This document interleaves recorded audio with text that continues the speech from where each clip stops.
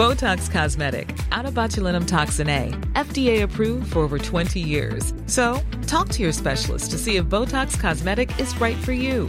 For full prescribing information, including boxed warning, visit BotoxCosmetic.com or call 877-351-0300. Remember to ask for Botox Cosmetic by name. To see for yourself and learn more, visit BotoxCosmetic.com. That's BotoxCosmetic.com. We were gone for quite a while. But no matter what happens next, the galaxy still needs its guardians. A few years ago, I made the bold claim that the best producer in Hollywood was Marvel Comics' Kevin Feige. All those early pictures, Iron Man, Captain America, Thor, culminating in the all-star Avengers, not only had size and scope, but good characters, good scripts, and an admirably light touch. There's been speculation that I'm parading around as a superhero. I'm just not the hero type, clearly. Above all, they had that Hollywood staple over the decades, heart. Now, there's a fine line between sentiment and cheese, just as there's one between thrilling action and unpleasant violence. And for 10 years, Kevin Feige trod them both like an ace tightrope walker.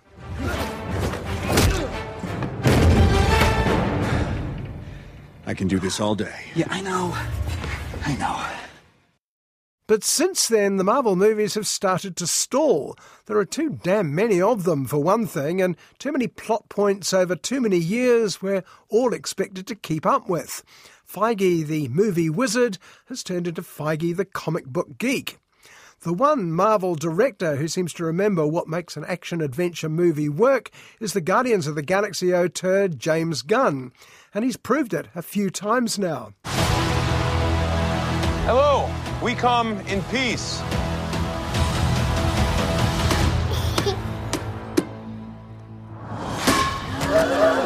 Come on, Drax. Seriously, dude? No! Ow! 10 years ago, the first Guardians film arrived pretty much unheralded. It featured characters no one had heard of. They included a neurotic raccoon, an ambulatory tree, an enormous chap who may be the stupidest character in movies, and two homicidal sisters, one green, one blue. Whoever it was that you were in love with, it sounds more like her. Her? That's ridiculous. Do not bring me into this. Knock it off! What? The cast members weren't much more of a safe bet. The biggest names, Zoe Saldana, Bradley Cooper, Vin Diesel, were either covered in makeup or merely voices attached to digital effects. They were led by a podgy comedian called Chris Pratt, who spent time in the gym and came out as legendary hero Star-Lord. Except no one calls him that. They just call him Peter Quill, if that. And maybe if you open yourself up to it, there's a possibility. I don't think so, Quinn. Quill. No one expected anything of Guardians of the Galaxy until it hit big, thanks to a terrific script by James Gunn, beautifully directed, again by James Gunn. Well, he did it again, Guardians of the Galaxy 2, and then suddenly fell foul of the 2020s. Just never noticed how black your eyes were. They were replaced by my father as a method of torture. He picked a pretty set. Some tasteless old tweets from his feckless youth came out to bite him, and suddenly Gunn found himself cancelled. But of course, nobody's so cancelled in Hollywood that they can't come back if there's a buck in it. Marvel's rivals, DC Comics, snapped him up to make a sequel to the fairly ho-hum Suicide Squad. And Gunn defied all expectations again by making the follow-up several times better than the original. I want you all to know that I'm grateful to fight beside my friends. Incinerate them. Now no longer cancelled, James Gunn was rehired by Marvel to make the third and final Guardians of the Galaxy. That's right, you heard right. Number 3 is that almost unheard of phenomenon, a final episode of a successful franchise. And it's proved a winner across the board. We were always searching for a family until we found each other.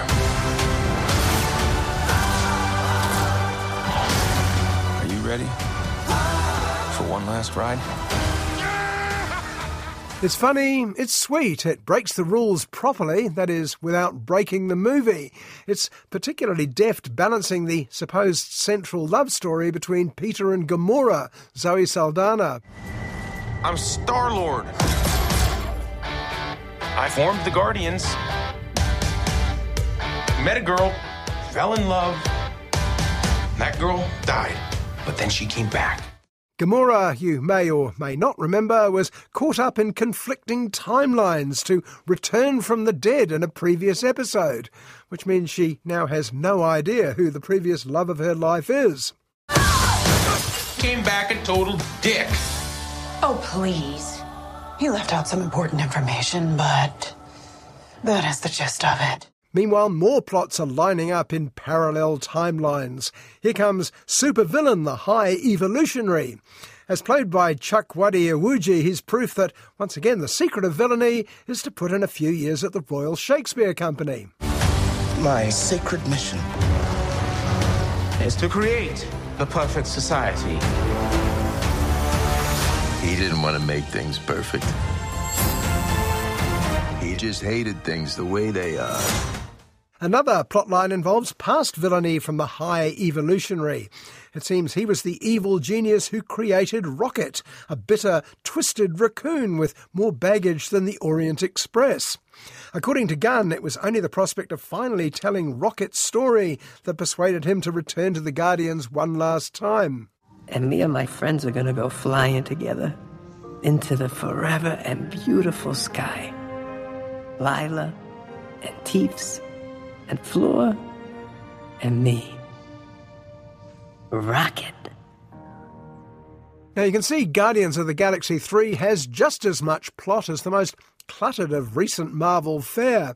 But unlike them, somehow you never feel crowded out by too much exposition or endless action sequences. And we'll kill anyone who gets in our way. No, not kill anyone. Kill a few people. Kill no people. Kill one guy, one stupid guy who no one loves. Now you're just making it sad. One of the reasons is that the characters of the various Guardians are also clearly drawn and therefore work so well together. Peter Quill is nominally the heroic lead, a sort of goofy Han Solo, but the others are just as strong. Drax, stay here with Rocket. Watch him. That's who they're coming for. I want to come. No. Mantis, watch Drax. Groot, you know what to do with these. Mantis, Nebula, Drax, and especially Rocket all get good emotional beats in this episode. But the through line of the trilogy is marked by Groot of all people, or of all things, or trees, or whatever.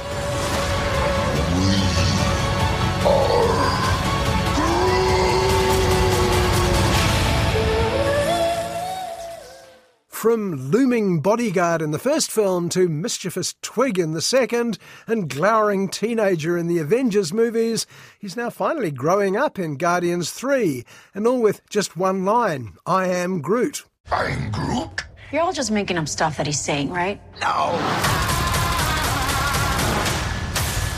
Analogy. Is it? Metaphor. There's a great gag shared by musicians when confronted by someone effortlessly talented. Ain't it easy when you know how?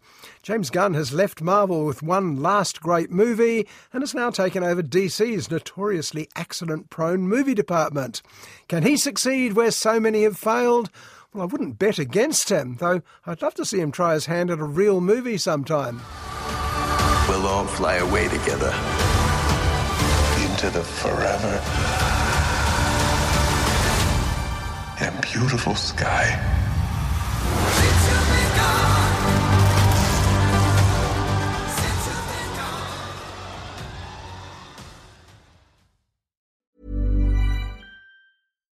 Do you love anime, gaming, movies, and discovering how your favorite pop culture affects everything you do? Then join us on Crunchyroll Presents The Anime Effect. I'm Nick Friedman. I'm Lee Alec Murray. And I'm Leah President. Every week you can listen in while we break down the latest pop culture news and dish on what new releases we can't get enough of. Whether you love movies, I'm going to tell you all about the hopeful 4K re-release of Tron Legacy that happens. I'm right there with you. Or music. The music in this show is absolutely incredible. Or anime. And under this mask is another mask. You can discover your new favorites right here on The Anime Effect. Listen every Friday wherever you get your podcasts and watch full video episodes on Crunchyroll or on the Crunchyroll YouTube channel.